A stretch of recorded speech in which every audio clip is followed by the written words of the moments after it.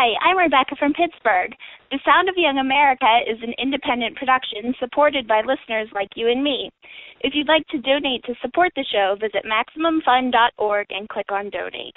Live on tape from my house in Los Angeles, I'm Jesse Thorne, and this is the Sound of Young America from MaximumFun.org. Radio sweetheart on the airways. It's the sound of young America.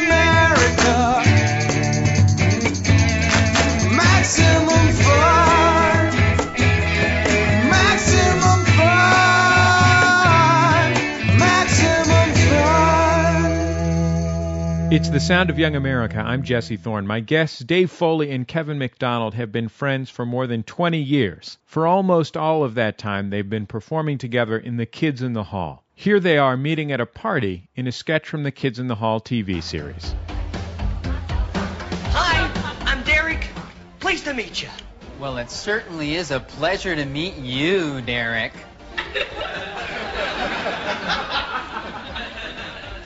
I'm sorry if I bothered you. Oh, no, you're not bothering me, Derek. Far from it. There's nothing I would rather do than just stand here and chat with you. You know, really get to know you. Look, I don't think there's any need to be sarcastic. Oh, I'm not being sarcastic. No. This is just a little speech impediment. I can't help it. Okay, I've obviously said or done something wrong to upset you. I'm just going to apologize and be on my way. No, please stay. It's true. I've talked this way all my life. It's made things very difficult for me. Yeah, right. Hey, where are you going? Come back. I really want to be your friend. I'm so lonely. It's the Sound of Young America. I'm Jesse Thorne, America's radio sweetheart, where... Dave Foley, please stop talking into the microphone. I apologize for Dave. No, Kevin, no one should be. Just do your intro. Well, no, Dave was very rude, and I apologize for Dave. No, just you do don't. Your intro. No, you shouldn't be so close to the microphone, and you shouldn't be talking to the microphone. You're totally right. Do your intro. But I'm doing my sexy voice. Okay, I'll start over. Okay. Start over. It's the Sound of Young America. I feel really bad about the first time and being so close to the mic. I'm back away from the mic now. Listen, do I sound better? Maybe I wasn't. I'm way too close. No, no. I should have been clearer. I should have been clearer. It's my fault. I just need a clean intro. Okay. So if you guys don't, Sure. while I'm doing it. It's the Sound of Young America. We should probably go while he does the intro. Yeah, that's probably a good idea. No, you guys should stick. Let me just. You guys should stick around. The kids in the hall are leaving. Right. It's the Sound of Young America. We're at the Comedy Festival in Las Vegas, Nevada at KNPR. My guests are Dave Foley and Kevin McDonald of The Kids in the Hall. Their cult sketch comedy series ran on... Sorry, that was too long of a pause. You emphasized the word cult very strongly. That was They're cults! Yeah. Comedy series. Our series, which we produced in Jonestown. So what comedy sketch do you want to write today, Dave? Ran from 1988 to 1995. Yeah. 80 was the pilot. 1988 was your pilot. I did my research, and then gentlemen. a year off, 89. I've read Wikipedia. I'm no fool. Ran from 1988 to 1995. After many multivarious outside activities, they've recently reformed the group for a national tour and are here performing at the Comedy Festival. Gentlemen, welcome to the Sound of Young America. Well, thank you for having us, Young Thank America. you. Thank you. It's a pleasure to have you. You two... Are we allowed to be on something called Young America? As old Canadians? I don't know. Old Canadians? Am I, honestly? Yeah. Is something called the Sound of Young America allowed to be on public radio? I don't think so. All of these are open They're questions. trying to skew younger, you see. Yes. Yeah. You two guys are technically speaking founding members of the Kids in the Hall. True point. How did the two of you meet each other? We met at Second City Workshops in Toronto.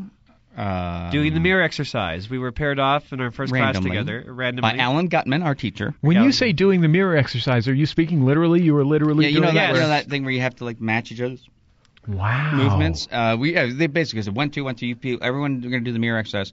And Kevin and I managed to make each other laugh while doing the mirror exercise. And then we ended up in the fetal position. Yeah, What was it that you were doing that was so funny in the mirror exercise? It's just we were funny.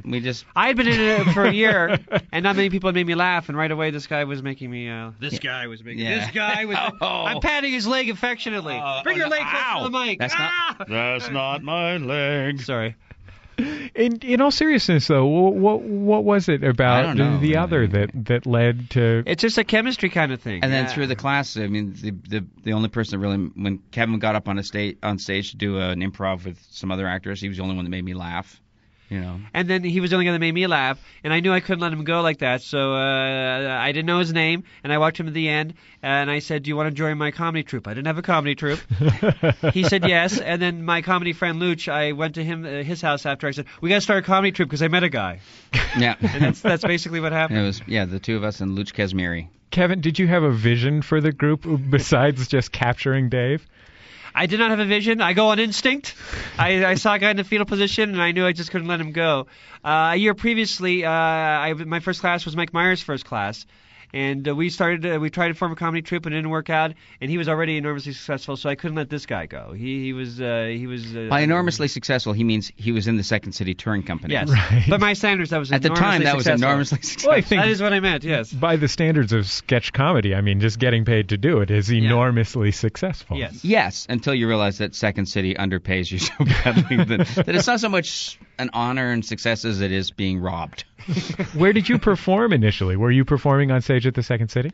No, we weren't performing anywhere. No. At a thing called Theater Sports. Yeah. Theater Sports. Have you heard of Theater Sports? Yeah, just Keith Johnstone. Exactly. Started in Calgary and.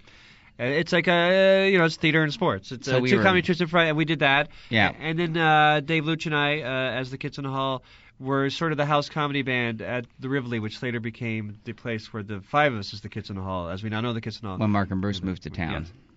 But we had like 10 minutes every Monday, the three of us. Did you have to write new material every week? Well, when we were doing that, we used to improvise mostly. The three of us. Yeah, we tried to write, but we were lazy. It was hard. Would you write a premise and improvise based on that, or was it that kind of? We did straight improv where we just took an audience suggestion and did improv scenes. But we had a few sketches. Dave's Gustav the Fern Slayer. Yes. And One-Armed Usher. That was a good one. And what was the one about I was the friend who was too polite, and then Luch was the explosives expert that blew me up. Right, yes. How did you go from doing 10 minutes of improv a night to doing sketch? Well, Mark and Bruce came into town with their group called The Audience from Calgary, and we'd heard a lot about them, and they'd heard about us, and everyone thought we'd start to compete. But instead, it was at this place called the Ritz Theater, and we were both on the same bill one night at this sort of like vaudeville night show, and midnight show. We saw them, thought they were funny, and they thought we were funny. So instead of competing, we just said, "Hey, why don't we all do shows together?" And so we did that for a while, and then eventually we moved that into the Rivoli. A lot of members quit. We had a lot of members till there were four of us. And then Scott came. And forced his way into the troupe. Yeah, and then once we were set up, then we were doing every Monday. And we advertised that every Monday would be a whole new show, that we'd never repeat sketches. An hour of new material, and then we'd improvise for an hour after the intermission, which was when we would get drunk. The late 1980s were the mid to late 1980s were sort of the peak of the comedy industry at least here in the United States. Mm-hmm. And Toronto is a center for sketch and improv. I mean, you guys both mentioned already the Second City and Theater Sports in Toronto. Why were you playing at sort of vaudeville music venues and whatnot rather than on the comedy stage or alternately in comedy clubs? Well, the vaudeville show, it was kind of like a punk vaudeville show. It was hosted by these guys, Alan and George, who were a great comedy team. But it was kind of like I guess it was sort of like a punky vaudeville show. We knew very early that the comedy clubs was not the right place for us. And Second City wouldn't hire any of us because they thought our comedy was rude. So we found our own clubs. We navigated our own map. This was before anyone ever used the term alt comedy, before alternative comedy. No one ever said alternative in 1988. No, there weren't any. There weren't any alternatives. No. There weren't any alternatives in 1988. To anything. To anything. You could turn, if you get to a corner, you could turn one way. That was it. That was it. It's my way or the highway, just overall. People just traveled in circles because they, No alternatives. Yeah, so that was basically it. So there was sort of this underground comedy scene started brewing in Toronto because the mainstream comedy scene in Toronto was pretty boring. Yeah. Right. You know. Sure. Oh, remember the Maroons? Yes, I The do Maroons, remember the Maroons. they were four chubby guys. They were like 38, which is now young. Yeah. But to us, they were old At the guys. time, they were old. And they wore maroon Maroon shirts, and they came out and they did their maroon type comedy. Yeah. Where it's like, excuse me, are you Prime Minister Mulroney? Yes, look at my chin. And, The Maroons. We just hated them. They were very nice to us. But they made a lot. They were successful. They were made successful. money. They toured around Southern Ontario. They made money, and they got hired to rewrite movies all the time. And they got big laughs every night, and at that point we did not get big laughs before people knew us. That's something I wanted to ask you about, because one of the challenges of playing anywhere that's not a comedy club, anywhere that's not a place where specifically people went to see comedy, is that you can often get a very hostile reaction no matter how good you are. Was that a challenge for you in those early days? And I mean, the idea of playing in a punk venue, the punk audience not known for its self-awareness or a great sense of humor. Because we played the Rivoli and places like that, they were sort of punk and gothic. And back then, punk and gothic, the worst they could do was they wouldn't say anything. It would just be silence. So, we never got really any violence or any meanness. It was the worst we got was gothic-like silence. Well, heckling takes too much commitment. Yes. They listen to their Cure records all day, and they'd come to our shows and be quiet. But the weird thing, when we first started playing Queen Street, there was an attitude that comedy wasn't serious enough. That it wasn't important because Toronto was very earnest, very political town in the 80s, and we came in and we were goofy. So it took a while for Queen Street to kind of warm up to us. Mr. Lujic, do you still maintain that your actions concerning Flight 138 were somehow justified? What would you have done?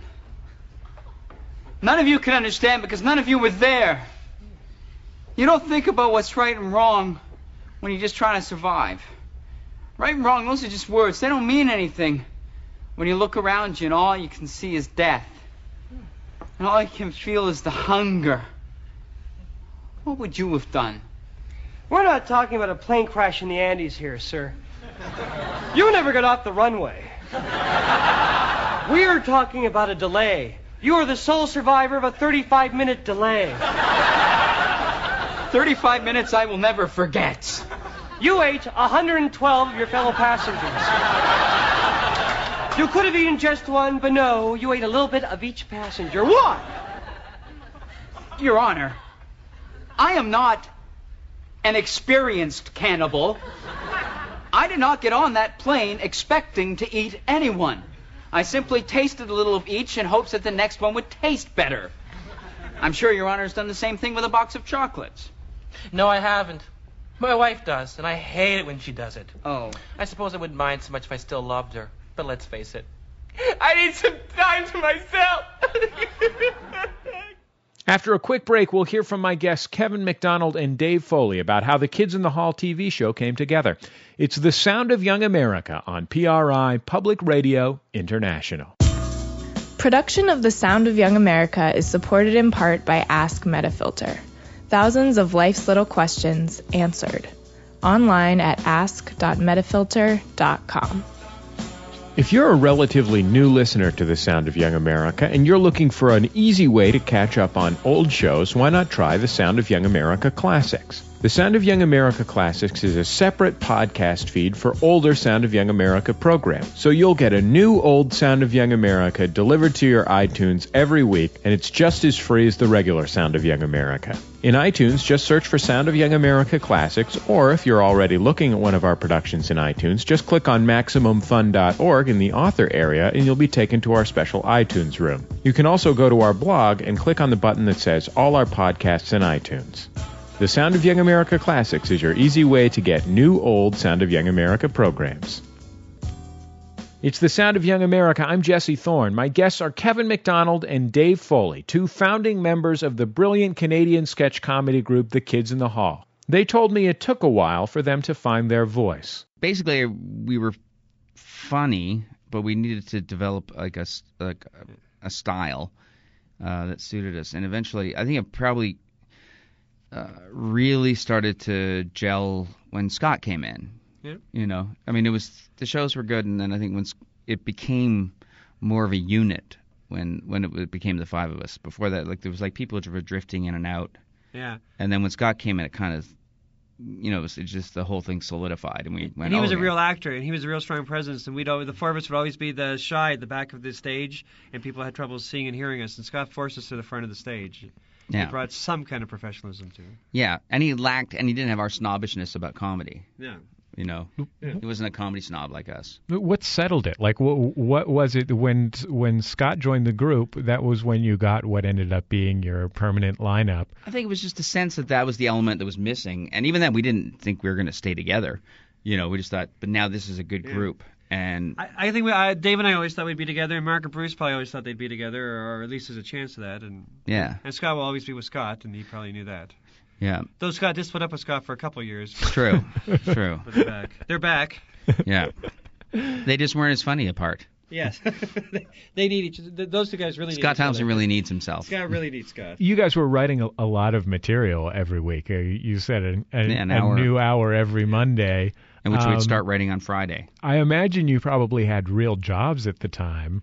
If by real you mean pizza cook and movie usher, yes. Yes. Real part-time jobs. No one really had a full-time job. How did you get together an hour a week? I mean, a lot of sketch groups will get together. Stage sketch group will get together a new hour every 6 months. Right. Well, we'd meet Friday, throw ideas, pitch ideas to each other, and Saturday and Sunday we'd meet a couple hours, maybe just Saturday. Yeah. And then the only thing that we had to tell our jobs is we had all day Monday. We always made sure we had all day Monday and all day Monday off. And I think we did the most work on the Monday afternoons. Yeah, but we'd just basically just work on our feet and revise it. But sometimes on Tuesday, Dave and I would see a movie and get an idea, and we'd have that idea to bring in on Friday. The Friday, yeah. But it was, and oddly enough, we kind of redid that recently before we went on the last this tour. New material, yes. We decided to just to check to see if we could still do it. We got together, we booked a show at the Steve Allen Theater in L.A.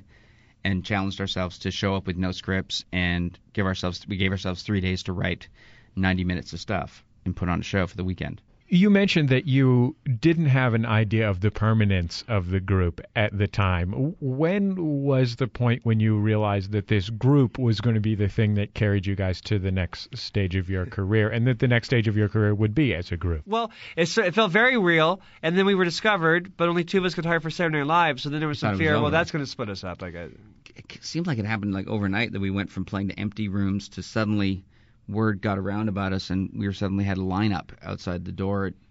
I mean, we advertised our show would start at 8, which it never started before 10.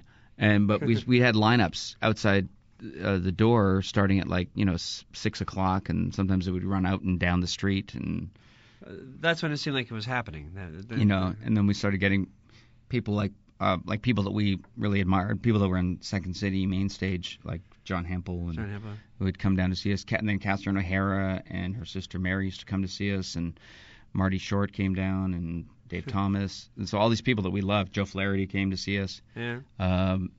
People that we really sort of looked up to. Why didn't two of you getting hired for Saturday Night Live break up the group? Because it turned out that Mark and Bruce were writing on Saturday Night Live in what is, I think, universally considered the worst season ever of Saturday Night Live, 1985. Can we cruelly call it the Anthony Michael Hall year? Yes, the Anthony Michael Hall year. Yes. Well, he cruelly made it the Anthony Michael Hall year. By being Anthony Michael Hall on the show. Yeah. And so they were down there, and they were down there as apprentice writers, and they ran up against the fact that basically they were down there writing stuff for the kids in the hall and trying to get it into Saturday Night Live, and rarely getting stuff in. But Lauren really liked the stuff they were doing, but it just wasn't working on the show. And they have a lot. They have a lot of. I know they love to talk about how hard they work on Saturday Night Live, but they have a lot of weeks off. Right. And so whenever they'd have a week off, Mark and Bruce would fly up to Toronto, and we would write a new show and perform it in Toronto. So we wound up still doing shows almost every month. Yeah. And we wound up staying together. We thought we were split up, but we wound up, It turned out no. And then at the end of that year, we started looking for a TV show. Yeah. And then Lorne Michaels came to Toronto to see one of our shows, because he was, at the time he was thinking, well, maybe there's other guys in this group to bring down. And he thought about bringing some of us down and changed his mind and decided to give us our own show. The Kids in the Hall had a very particular voice and certain constructions, and it's very different than, for example, Saturday Night Live. Mm-hmm. For example, you guys did almost nothing timely, whereas Saturday Night Live is completely built around timeliness. It is a live television program every week. When Lorne Michaels signed you up, did you have in your mind the idea that you wanted to do something different? We probably thought that we're just going to do what we keep doing. Yeah, we're going to keep doing what we're doing. Basically continuing with only trying to And we hope only that trying it was, to please each other. That was really the only goal. And I guess we always hoped that it was something different. Yeah. But we never thought we'd do Saturday Night Live or Monty Python. We try hard not to do Monty Python or SCTV. I guess we had enough faith that we had a different enough voice that it would be interesting. Yeah, and you knew that that if you did something that seemed like somebody else, that there'd be like this uncomfortable thing in the room. Like when you pitched it, if it sounded like it could be somebody else's sketch, there'd be like a, oh yeah, it's funny, but John Cleese did that. And so then I guess we wound up developing our own style. Did you have a feel for the impact the show was having when it was on the air? Not really. More so when it was in the repeats. Yeah. That's when people really start a year or two after the show stopped being on the air. Yeah. It seemed to get more popular, and that's when people started. Before that, they'd always stop me in the street, but not always. Obviously, they had before, but there was more fervor. They were more excited about it. I think it's a show that you've got to watch 2 or 3 times, even the same episode 2 or 3 times, and then you get sort of obsessed with it, or you hate it. But I don't meet those people, or they're quiet. The hating people are very polite. They don't come up and tell me that. I know. I remember there was a point when we were doing our show that we'd be watching Saturday Night Live and go, they're kind of trying to do us, aren't they?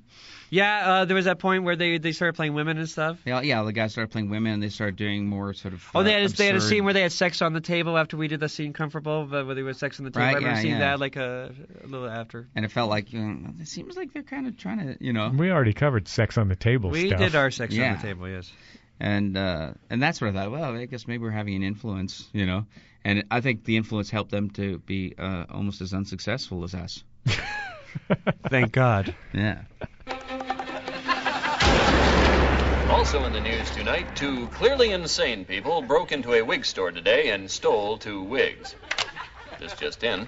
2 clearly insane people broke into a stable tonight and stole 2 donkeys. Folks, as a professional journalist, I have to wonder if these stories are related. So, you're the 2 lounge singers. Yes, we are. Those wouldn't happen to be your donkeys outside, would they? Why, no. I mean, we might have stolen them, but that doesn't make them our donkeys, does it? Clever, Jerry! Clever! So, did you get us the piano player that we requested? Yeah, he's up there on stage. Does he have a piano? Yeah, it's that big thing in front of him. Well, does he have fingers? Yes, he does. Good. Introduce us or die. Yes. One of the things that you guys did on the show was things that could loosely be categorized as strange. And I wonder if anyone was in the pitch room pitching things that you decided were too strange for the Kids in the Hall. Scott Thompson. Constantly. Scott Thompson constantly. Even today. Yeah.